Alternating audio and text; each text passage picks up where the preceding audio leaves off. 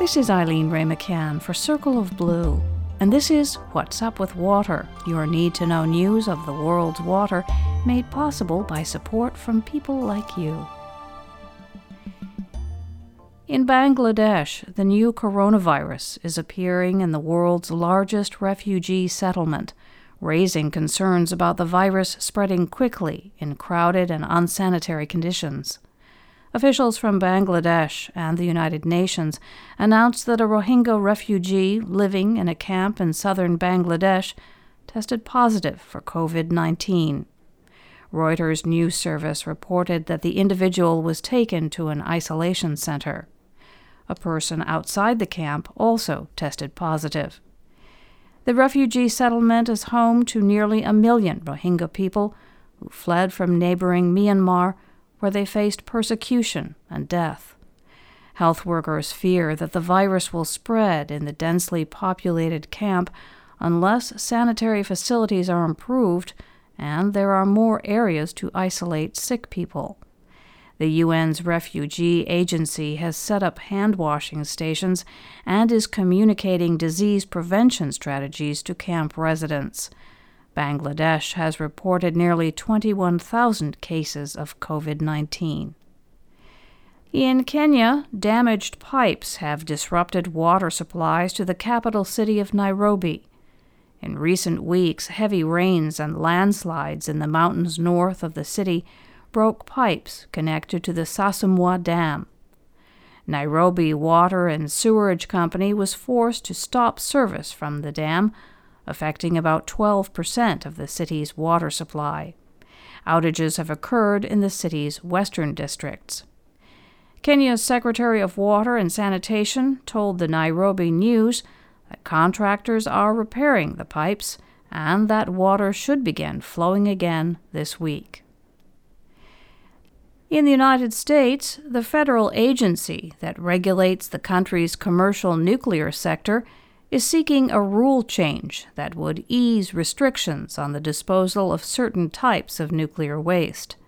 Currently, waste with low levels of radioactivity is sent to tightly regulated sites in South Carolina, Texas, Utah, and Washington. The Nuclear Regulatory Commission would like to expand disposal options, but critics warn that allowing low-level radioactive waste to be put in municipal landfills could endanger humans and the environment if the waste leaches into soil and groundwater. According to The Guardian, one problem with the proposal is that neither law nor the Commission regulations define what constitutes low-level waste. The Commission says it applies to things such as clothing, tools, and medical equipment. This week, Circle of Blue reports on the deadly consequences of stagnant water in buildings gone dormant during COVID-19 shutdowns. The extensive closure of offices, hotels, restaurants, and other commercial buildings during the coronavirus pandemic could pose a health hazard once those structures are reopened to the public. The greatest concern, say plumbing and water quality experts, is Legionnaire's disease, a respiratory infection that is the deadliest waterborne illness in the United States. Legionnaire's comes from inhaling airborne droplets that carry Legionella bacteria, a pathogen that thrives in tepid, stagnant water.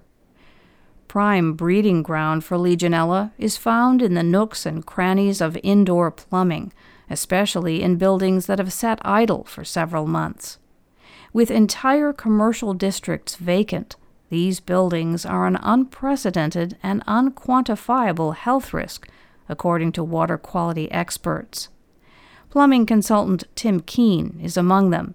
He's a nationally recognized authority on plumbing systems, and he's investigated deadly Legionnaire's disease outbreaks in Flint, Michigan, and at Quincy Veterans Home in Illinois.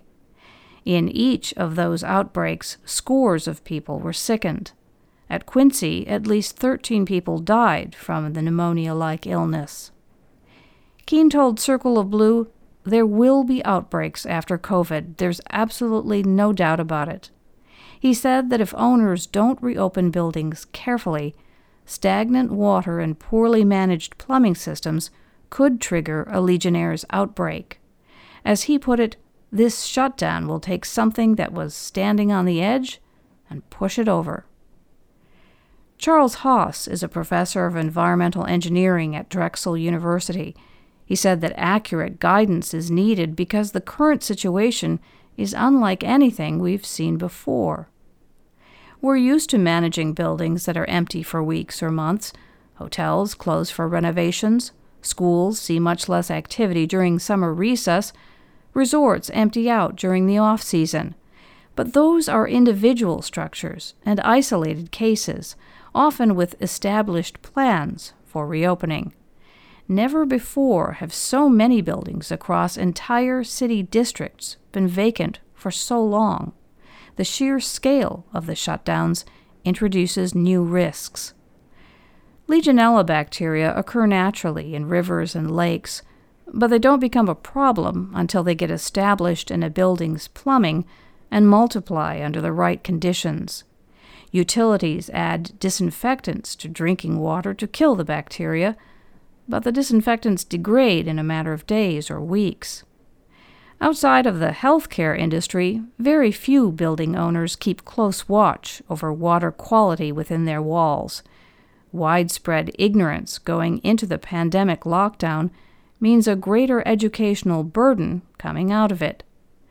Haas said that when he recently discussed water quality in idled buildings with his university's facility maintenance staff, the issue was not on their radar screen at all.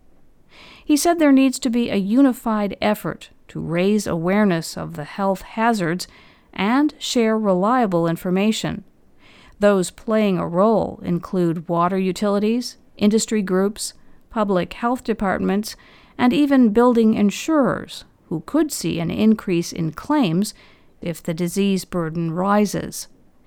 To see what previous research had found about building closures, Haas had a student review the academic literature. Nearly all of the water stagnation studies did not examine time frames beyond 2 weeks. Haas wondered about the limits of water quality knowledge. What happens during these prolonged shutdowns? He asked, and added, "We're in uncharted waters."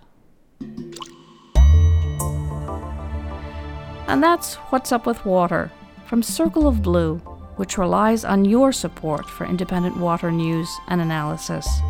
Please visit circleofblue.org and make a difference through your tax-deductible donation.